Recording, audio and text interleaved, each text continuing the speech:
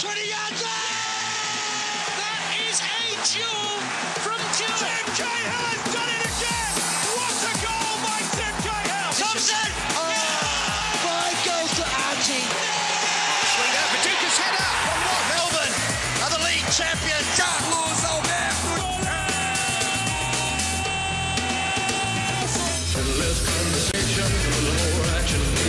On 1116 SEN, the Four Diegos. G'day everyone and welcome to the Four Diegos on 1116 SEN, Melbourne's home of sport. Rodrigo Rodriguez here on a Wednesday night. Thanks for joining us, and thanks to Finey again as he makes his way out for another evening. And you can catch Finey again tomorrow from 7. And also thanks to Milne and Jeff Poulter. And good to hear fabulous Phil Carman as well during Mark's show tonight. So, yeah, very, very good footballer. And Vinny Venezuela, you're in the house. In the house. Hello, Rodrigo. Hello, listeners. Yes, and Warren. Nice weather tonight. Well done. Congratulations. You're welcome. And Carlos Alberto Diego, you're here. How are you, Rodrigo? Yeah, good to see you. I like it when you just bypass Warren like that. No. Well, he's had his moment. And by the way, Vinny Venezuela. Yes. You're the handsome one on the Diegos. That's not what my mum said. I don't believe that. We get a lot of people. You're the Johnny Aloisi Yes. of the Four Man- Diegos. man with tan. Absolutely. Great hair. Your photo with Alessandro Del Piero. Yes. When you just caught him, I don't know. You got to tell us a story how you got that photo. We're saying it's the same doing- backpackers, Well, Carlos. it's doing the rounds on Facebook, and I've got aunties. Actually, my wife's got aunties from Seattle liking it. We don't even know Vinny Venezuela, but two very, very handsome men in the same photo, and it was almost brotherly there, Vinny, the way you were hugging each other. Well, it was. Yeah. It was. Looked a bit Madame Tussauds, though, to me. I thought it was a bit... I had the bottom bunk, he had the top bunk. Never in the middle, you shot me. Anyway, we've got a big show tonight, gentlemen. We'll talk about the FFA Cup, of course, with all of that happening last night. Mike McGrath, a little bit later on from the UK. We'll talk everything about Big Sam Allardyce, of course, and we'll bung one in then later on. And and in about 6 or 7 minutes' time, we've got Jackson Irvine live from the UK, from Burton Albion tonight, the Socceroo. Rodrigo, do you think Sam Allardyce should have known there was something going down when there was a drone flying above him?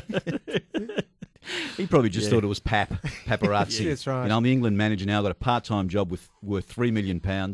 You know, We'll talk about this with Mike, but it just shows how endemic it is in the game that the England manager, who's getting well paid for a part-time job effectively, can still be sort of almost entrapped in this sting and still give away all that information without any thought that it could be some sort of, thing that could be getting him into trouble later on. These people weren't well known to him. So it just it must be widespread, and I think they're talking now that there's 8 former and current English Premier League managers who might be embroiled in this too. I think you're pretty naive, Carlos. I mean, I've been called Wow. up. I think I've been called up a lot of times by people I don't know. Because you look like Harry Redknapp, that's why. People I don't know claiming to offer me large amounts of money for giving them reasonably meaningless advice. even people you do know. And even people I do know. I think it's easy just to find yourself going along to these meetings and just being afforded this privilege of going to speak to a few organisations in Asia for $700,000. I actually think Sam's just made an innocent mistake here. I mean, in all honesty, how's he fill his time? I mean, there's a cardboard cutout of him going to most of the Premier League games just so he's looking at the talent.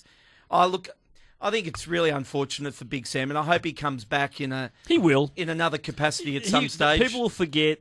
He's a lovable character. He won't become England manager There'll be a again, but relegation team Yeah, prospect. absolutely. We'll talk more about that with Mike McGrath a little bit later on. And look, it's 11 past 11. Let's get into the Q&A.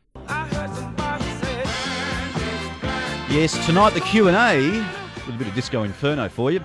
It's going to be mainly about the FFA Cup, of course. The couple of matches last night, rounding off the quarterfinals, and Melbourne Victory did the job against Bentley Greens, but you've got to say Bentley Greens took it up to them for a great deal of that game, and heartbreak for Green Gully in Canberra, with Canberra Olympic winning it right at the death with a penalty, 1-0. Of course, now Victory play City in the semi-final, which is going to be Can't have fantastic. too many derbies. No, you can't. No.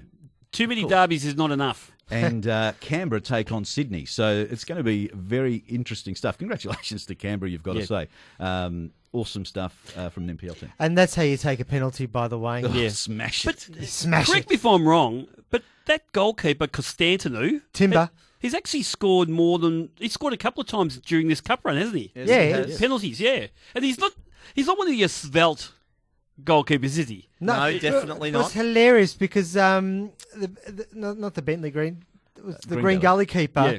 Looked very little in that goal. And then when he thundered it at him, I thought, you could break him here.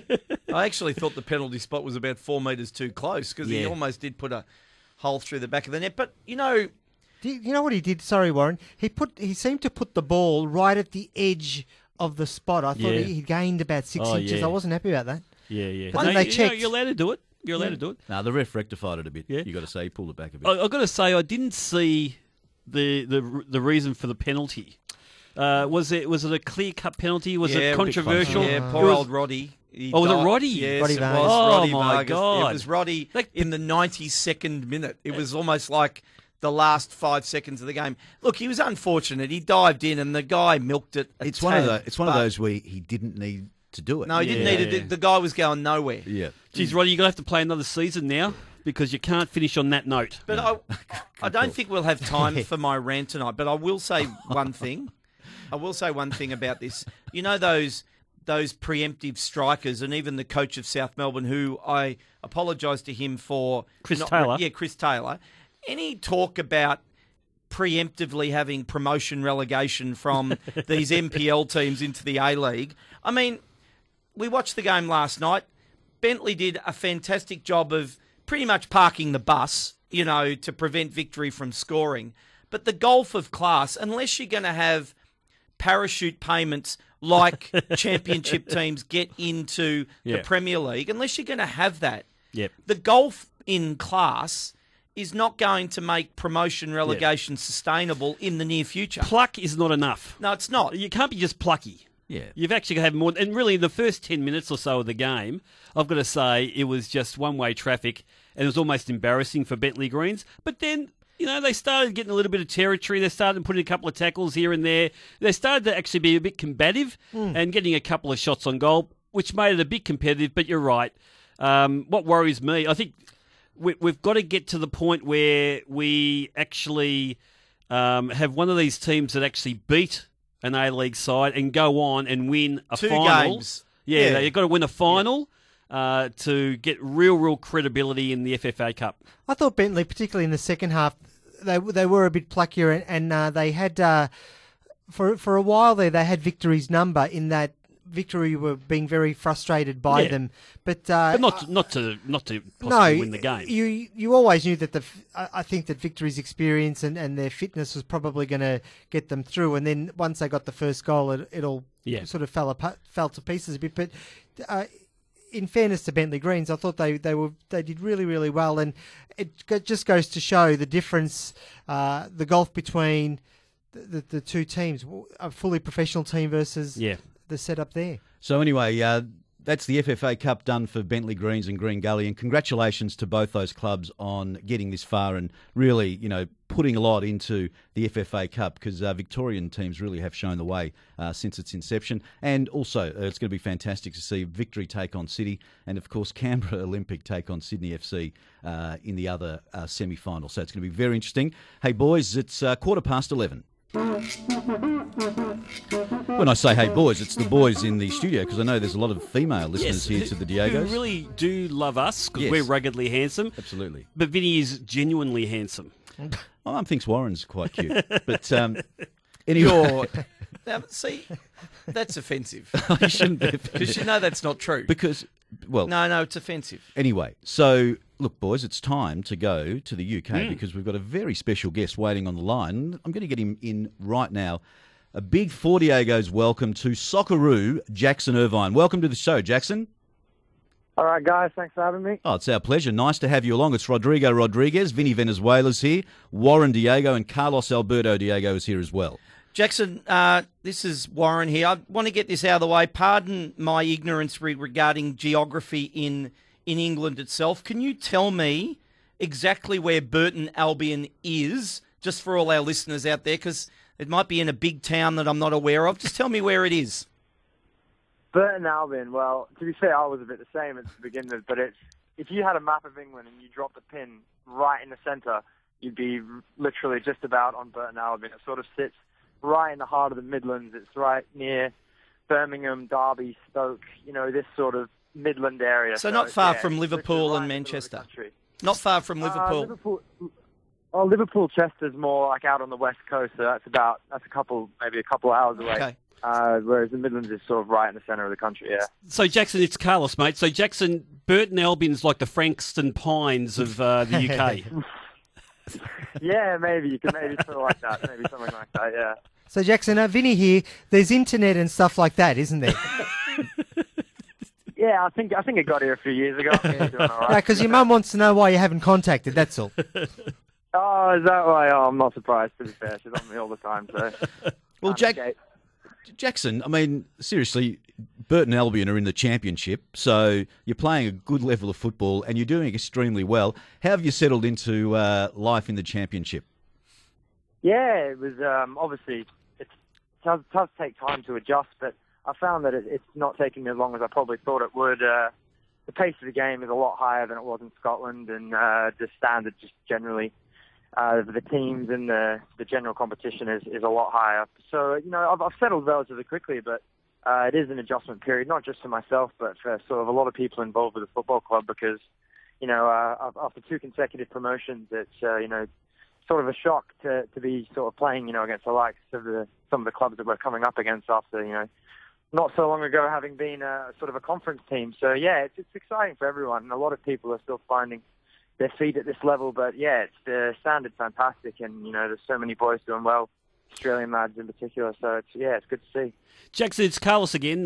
Tell us about your story, mate. You're one of those guys that didn't play senior football at the A-League level. I know you were at Victory for a while in the youth setup, but you didn't play senior football A-League before you went over there.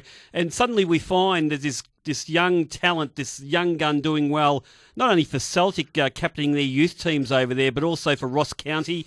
You were getting Player of the Month in the SPL last year, and now scoring goal at Burton Albion. You're starting to excite people here, mate. So tell us a little bit about the journey. I joked about Frankston Pines, but I know you're from that side of town, and people would love to know how you got over to Celtic in the first place.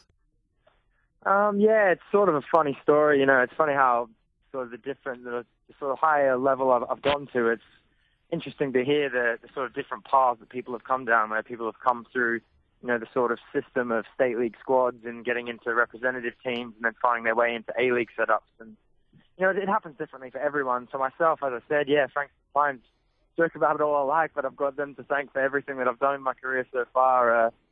Playing first team at State League 1 at sort of 15, 16, and my coach there, Tommy O'Halloran, at the time, I was coming over. My dad's Scottish. I was coming over on holiday to visit some family. And he said to me, if you want, I've got a contact and he can set up a trial for you for a few days. And I thought, that'll be brilliant. Go and train with a professional club for a few days. And next thing you know, a few training sessions later, they offered me a 2-year contract. And, I never would have thought that would have led to me being here. It'll be 7 years in December. So, it's funny how it works out sometimes. But, yeah, I've been very, very fortunate with everything I've done, and that I don't underestimate. Of course, hard work gets you somewhere, but you need that little bit of break, that little bit of luck as well to get to that level. So yeah, I've been very lucky. Jackson, we always used to associate Scottish football as being really hard, uncompromising. You have to be a really physical player. I'm wondering, you said the championship was maybe even a step up from Scottish Premier League. Tell us what the benefits of playing and growing up and learning the trade of professional football in Scotland. What are the advantages from your point of view in doing that, and how is it different than in the championship, I suppose? Yeah, it's sort of interesting. I was quite lucky. I sort of got to experience the best of both worlds. Growing up at Celtic, in general in Scottish football, we would dominate possession. We would have 70% possession every game, and I sort of was lucky to learn that side of the game there. And then when I went out on loan to Kilmarnock, Ross County, I was involved in a couple of relegation battles. My first 2 seasons of first team football, and that teaches you a completely different side to the game. The more physical side, battling and in terms of just that sort of positional sense and these sorts of things. So I was quite lucky, but as I said, the championship, I would say, is even a step up again in pace and physicality, and obviously the technical and skill and level and everything is always higher at a higher level you go as well. But I was quite sort of surprised. You're right, because Scotland does have that reputation of being the fast and physical, which it definitely is. But I found that I played in a game against Massalonga's QPR last night. It was probably one of the most physical games I've ever played in. I'm battered and bruised today. So it's great that you can play in all sorts of games, and then every team in this league shows that there's more than one way to win a football match, and it's interesting to come up against all those different styles. Jackson, Vinny here. I'm just wondering, given that you've been at a few teams already, how do you go as a young player having to move on? Like, psychologically, is it something that is hard to sort of adjust to and adapt to, because you might be a little bit sad that you have to move on? How did you manage that? It's the big moves are the hard ones. I was at Celtic for 5 years. I had my 2 loan spells, but that was always my sort of base. And my mates that I grew up with in the youth team there, a couple of them are 2 of my best friends, and we, that sort of circle is quite, you become very attached to that. And then you find I moved up to Ross County, which is, a few hours north, and together up there we had an absolutely unbelievable team spirit and a team bond. We were extremely close, and we had some great success last season, a lot of it due to that. And then, the time comes and you have the chance to take a step forward in your career, and, it is tough, because you can get comfortable, sort of being around your familiar surroundings, and that you've just got to sort of weigh up the options of the benefits of taking that next step. And, it's always a gamble as well, because you don't know how it's going to work out for you. But fortunately, everything seems to be going pretty well so far. It's early days yet, but, I'm really enjoying it down here. And the adjustment period, as I said, has been quite small, and the players here have helped me settle in really quickly. So it does help a lot when you have that sort of support network of your teammates and at a new club as well. Now, can you clarify a rumour? Is it true that you were told to cut off your ponytail at one point, and because you refused to, you didn't get to play against Real Madrid? That is a true story. Yeah, I must be the only player to miss out on playing against Real Madrid because of a haircut. But that is a true story. I was only 18, 19. It was when I was sort of starting to crack into the first team squad at Celtic, and I played against Inter Milan in a friendly a couple of weeks earlier, and it was great. We had all these glamour friendlies in one of those, the tournaments that Victory have played in, these international cups and things, and we were going over to America to play Real Madrid, and I decided to give myself a little haircut, and wasn't too well enjoyed by the people at the club, and I got told to cut it, which, of course, I refused. And, unfortunately, that meant I didn't get to play against Real Madrid, but, that's the way it goes sometimes, and, that's... eventually, I did actually cut it off at the time, but I went out on loan for a season, which gave me a year to grow it back. So it wasn't too much of an issue. Sir Alex threw the boot at David Beckham because of the hair, because he was protecting the hair. Don't do it again. Well, Here on the 40. Again, I don't know. Hair, isn't it? I think that sort of old school mentality still sticks around in a few people, particularly on this side of the world. So. Maybe it'll go out eventually. I wonder if it was Cristiano said, I need the best hair on the pitch. Here in the 40 Diegos, we're speaking with Socceroo Jackson Irvine. Jackson, it's Carlos again, mates. What's scary for me is that we could have lost you to Scotland. You're playing for the Socceroos. I see you as a bloke who will grow into the Socceroos shirt, and you'll be a 10-year Socceroo. But we could have lost you to Scotland I think you've had maybe 3 games in their under-19s. Can you tell us the state of mind you were in at that time to actually even consider playing for them, and what sort of turned you around? Because obviously the Diegos grew up being worried about some of our best players who had dual nationality because of their parents and where they came from. We lost a lot of those players, and thankfully, I'm not sure what's happening now, but the more current generation is deciding to play for Australia instead. So, just tell us about that first selection for Scotland. What was that? How did that all come about? And secondly, what made you go and change your mind and play for Australia? It was definitely not an easy decision. At that time, I was facing an issue that faced a lot of sort of my age group moving across to Europe at that age. Jamie McLaren, Reece Cairo, who was at Aston Villa. There was about a lot of, and a few others as well, with this under-18s moving overseas. I signed my contract at Celtic April 2010, and I didn't play my first game until February 2011 because of the restrictions on I couldn't get my clearance. So I was it was quite frustrating at the time because obviously I was over there training and being involved, and all I wanted to do was play games, and I was being told I couldn't because I wouldn't get my international clearance. And that was when sort of Scotland came knocking, and they had sort of seen me being involved with the Celtic youth team, and I have a very close Scottish connection. Obviously, my dad's from there. I've been over a few times as a kid, and lots of cousins, and obviously I was living in the country, playing in the country, and I just decided that it was going to be something I wanted to do, and combined with the fact that I'd never been called up for Australia at any age group before that. So I jumped at the chance to play international football, and I really enjoyed it. But I've told a story before about my first game at the under-19 Euros for Scotland, and the national anthem came on, and I didn't know the words, and sort of knew at that moment that was, as much as I'm very proud, and my Scotland shirt still hangs on my dad's wall at work, and it was a great experience. But when the chance came to play for Australia, it was the only thing I was ever really wanted to do. Been a Socceroos fan sort of all my life, and been going to games since I was 7 years old. So it's always been a dream, and the path isn't that. I mean, it's not always so simple. It can sound simple to people, but there's a lot of stuff that goes on, and a lot of things that play a part in these decisions. That I'm not. A lot of other lads have been through similar situations, but at the end of the day, you sort of know where you're sort of meant to be.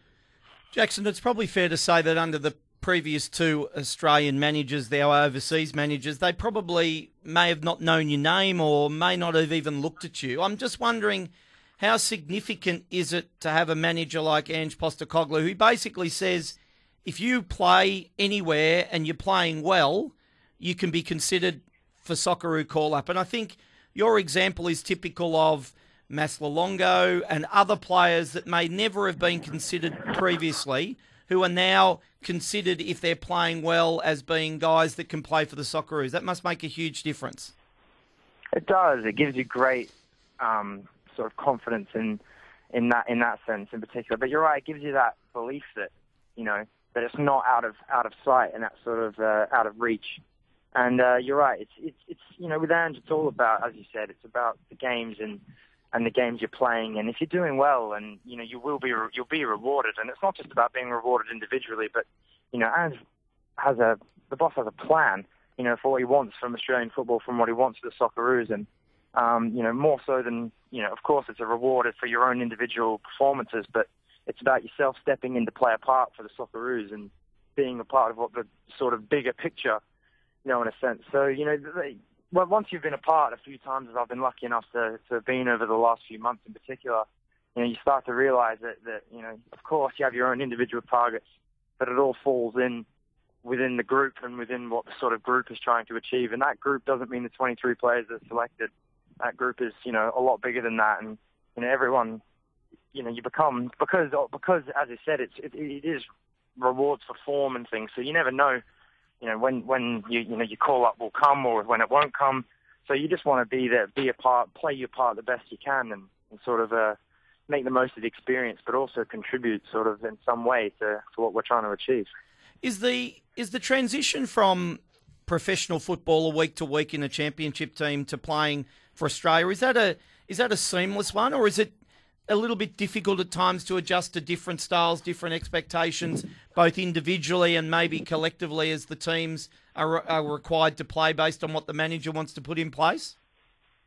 Yeah, of course, but we will never use that as an excuse. And as I said, it is difficult. We don't have a lot of time. We don't have a lot. Some of these countries we play against are in camp for 2 months before these games, and we fly in on a Monday and we have a game on the Thursday, and boys are still recovering from games on the weekend. Guys have got long flights, and it is, of course, it's difficult. But all you can do is deal with it to the best you can. We have the amazing medical staff and people that are there to sort of try and make it as you said, as seamless as possible. But, of course it has its challenges, but, we'll never let that sort of affect us. We'll never use it as an excuse. There's all the things about conditions and weather and everything, but these are just things that we have to deal with, and, we're always confident that we're going to be able to deal with them. Now, Jackson, two Aussies over there at the moment are dominating. Well, we're getting messages through the media, obviously, that they're dominating their club football at the moment. Tommy Rogic, obviously, at Celtic, and Aaron Moy at Huddersfield. You're there, you're in amongst it. You're living and breathing the game there, and you're reading all the media and seeing all the games all the time. Are they real stars at their clubs and in their competitions at the moment? And do you see them as EPL players, Premier League players, within the next 12 to 24 months? In terms of their futures, I don't think that's, for me to sort of say whether or not where they're good enough to sort of play at what level. But what I do know is that they are both pretty special talents, and it's not just them. There's a number of others in the squad, and the two of them have been, as I said, doing really magnificently well for their clubs. I'm still very much a Celtic fan, so I watch them most weeks, and Tom's been absolutely on fire at the moment. He's playing some ridiculous football. Under Brendan Rodgers, they've stepped it up, to a different level for Scottish football. Over the last few, they look like they're going to score 6 every week, and he's playing a massive part in creatively in that side. And with Aaron, he's adapted so quickly into English football. The tempo, as I said, is so high, and coming from the A-League where he probably would have found himself having a lot more time on the ball to playing at this level, and he's made that transition seamless. And even then, coming from midfield perspective, I played against Mass last night, and he had a really great game, and he set up the goal, absolutely unbelievable cross with the outside of his foot that set up their equaliser. So that's what I mean. The talent in the squad's, it's pretty ridiculous at the moment. It's great to see. And, in terms of their futures, I don't think there's anything that they can't achieve. But, I think that, a lot of emphasis is put on playing in the Premier League and playing in, this and that. But, you see the level of the Championship at the moment. Guys are getting signed coming into this league from La Liga and from, top league in France and Italy, and coming for millions and millions of pounds. The level of this league is seriously, if there's teams in here that are more than capable of competing in the Premier League, and the size of the clubs in that sense as well. So it is easy to put that emphasis on getting into the English Premier League and in that sense, but in the same way, it's all about just continuing to develop and continue to keep playing, and they're definitely doing that. Well, Jackson, you've been very, very generous with your time, mate. Before we let you go, any message for Mum and Dad? I know they're listening. Well, your mum's retweeting our tweets with tears in her eyes, I think. Oh, God, no. I think she must be sick of hearing speak, to be honest. She does tune into just about everything, every interview I've ever done. So, it'll probably just be another one to go in there. Hopefully another one to go in the memory box. Excellent, mate. Well, hey, good luck with the Socceroos, of course, against Saudi Arabia and Japan. Looking forward to seeing you back on home turf on the 11th of October. Yeah, great. Thanks very much for having me. Thanks for your time there, Jackson. Enjoy your football, as you always do. There's Jackson Irvine, young Socceroo, and really good to listen to. What an impressive young man. Very impressive. I see captain material in the next next little bit going forward. Let's take a break now and come back with more of the Diegos on 1116 SEN, Melbourne's home of sport. Argentina's biggest and best supported club, Boca Juniors, were founded in 1905 by an Irishman named Patrick McCarthy and a group of Italian immigrants. The founding members, unable to decide what colours to play in, chose to adopt the national colours of the next ship to sail up the River Plate. The boat was Swedish, hence Boca's strip of blue and yellow. This has been a useless trivia moment by the Four Diegos.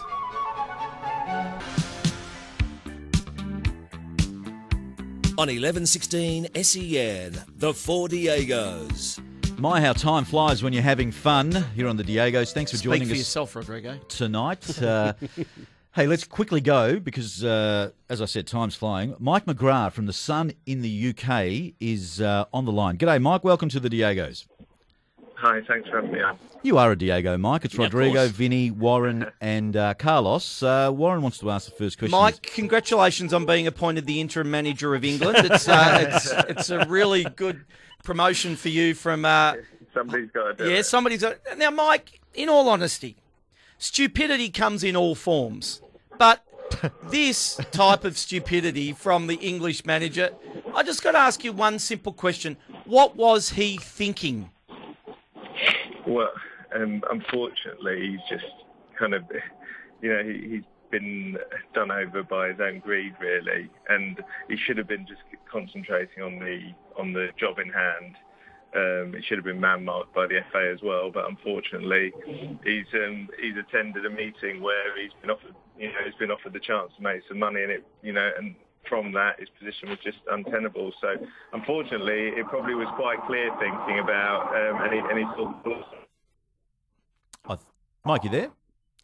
I think we've just lost Mike because we know that he's on his way to the UEFA Champions League game between Celtic and Manchester City. So he's probably on a train. We've had Mike on a train a lot on the show over the years. Yeah. And he sounds like he's in the toilet of the train. He did, Carlos. I nearly said that. But, well, we got him at the flush. And, and maybe... Created interference.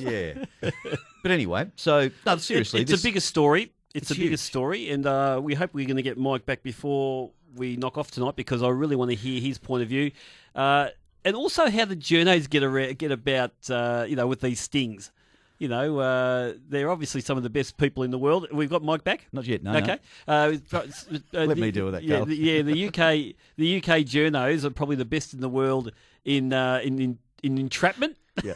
But the entrapment comes. I heard Sam Allardyce saying he went to this meeting as a favour to a friend that he's known for 30 years. Now, I don't think he mentioned the name. I don't know whether it's well publicised. But so the entrapment goes beyond, 4 or 5 journalists getting together and saying, let's set this up. Because Sam has some form in this area. He's been associated with these type of dealings in the past. I think he was may have been found guilty. No, he wasn't found guilty. He was associated with some of the bungs of some of the culture of bungs in the past, but never found guilty.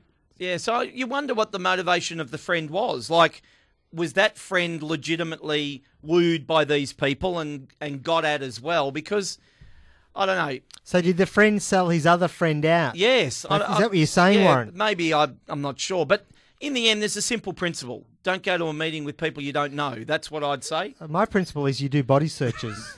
As I said at the top of the show, what worries me is that for him, the English manager, the guy who's had a lot of experience over many decades, he's been around the block, he's dealt with transfers, he's dealt with all this sort of culture over time.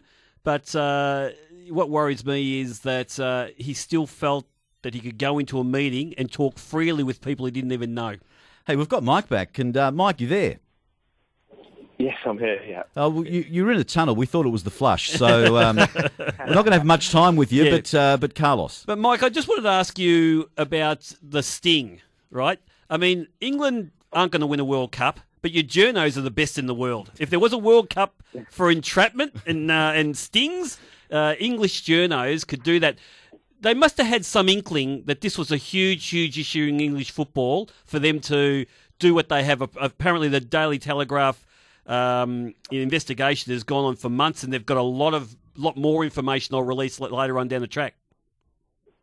Yeah, I mean, we're very, very proud of what we do here in terms of journalism. I've got to say, the Sting is not my cup of tea, really, but it is what we do well. And obviously, how they work is that they hear something and they act on it. And in this case, they've heard that Big Sam likes a pound note, and they've gone after him. So, in some ways, you can say, yeah, it isn't my cup of tea. It isn't exactly the journalism that everybody likes, but also they've asked that question, and he has answered it in the way that has meant he's lost his job. So, what does that leave? Where does that leave him now, Mike? Reality TV show? What's he going to do? Look, his reputation ethically is in tatters. He's now going to be known as the manager who lasted 67 days in the biggest job ever. But I think come Christmas, when clubs are struggling down the Premier League, be it Sunderland or if West Brom or somebody makes a change, he's going to be up there among the contenders because he knows his way around a relegation battle kind of just as well as he knows his way around a business meeting about money. Hey, Mike, you know what? We're going to have to let you go now, but you're on your way to the Champions League game between Celtic and Man City. Say hello to Tommy Rogic for us, mate. Yes, will do. I'm looking forward to this one. I've just got a short flight up, and it should be a really good game. Well, hopefully we talk to you next week there, Mike. And, stay safe and look forward to talking to you next week. Okay, cheers, guys. Speak to you soon. There's Mike McGrath from The Sun in the UK. Let's take a break and come back with a little more of the Diegos on 1116 SEN, Melbourne's home of sport. On 1116 SEN, Melbourne's home of footy, Chasing Birdies with Mark Allen and Craig Spence. Now, Craig, you're getting some feedback off the SMS for your idea, which wasn't very good. Craig wants the FedEx Cup scoring to be the same as soccer. We know who that is. Yeah, that's not going to happen. Mark from North Balwyn, 5 ball would take 7 hours for the round. How do you reckon that'd go? They'd be on the clock. They'd be on the clock. Imagine that your only group out there are on the clock. That'd be classic. Well, we could make it 2-2s in a single, like Kevin Na. Kevin Na's banned from this competition. He cannot play. There's a few to be banned. He rad. Have you ever played in a single first group out? No, never have. Always Did you? wanted to though. No, I always thought because you're offered the marker. If I would never want the marker. No, go away. Definitely not. Like I'm only just made the cut, and I don't want anyone there that I have to talk to if I don't have to. It would be like it'd be just yapping your ear off the whole way around too. How about the bloke, if it's an odd number, who make the cut at Augusta? One of the members. I've seen him play. Plays. Same guy. He shoots like 73 every year. Yeah. He can go. Very good player. Yeah, he's a very good player. I watched him hit a shot into the second green from over on the third there. And what happened? Skinnied it across the green. It was pretty average, actually. He was playing with Bubba. What did he shoot that day? I think he actually did play all right. So you don't like that idea? Is there any? No, I don't like any aspect of your idea. You don't like... What's wrong with the World Super Six that's happening in Perth? That's a good idea. Well, that's a great idea. Yeah, I love it. That's going to work. But I think this would work. I think that they should... Look, I've got to look into the finer details. But you could start with 30, go to 20, 10, 5. Yeah. One group. No, 2 groups. You need more players. Just 30 blokes turn up. All right, maybe you got 8 or 10 the last day. I think you need to keep working away at this, mate. But the main thing is that they start from the same point. Hey, all right. Benny Jackson got back to me, the one who told me us about Billy Glasson. He wasn't a Walker Cup player, but he did play for England, not Great Britain and Ireland. He's a good man, Benny. Yeah, he's a good man. And they're nice grips. Hey, buddy, thanks for coming in. What are they called? Gripmaster. Gripmaster. Yep. Follow the grips. Yeah, ask for Benny. Benny Jackson, he'll look after you. Hey, coming up, Mark Fine and Finey. Thank you so much for letting us talk golf on your show.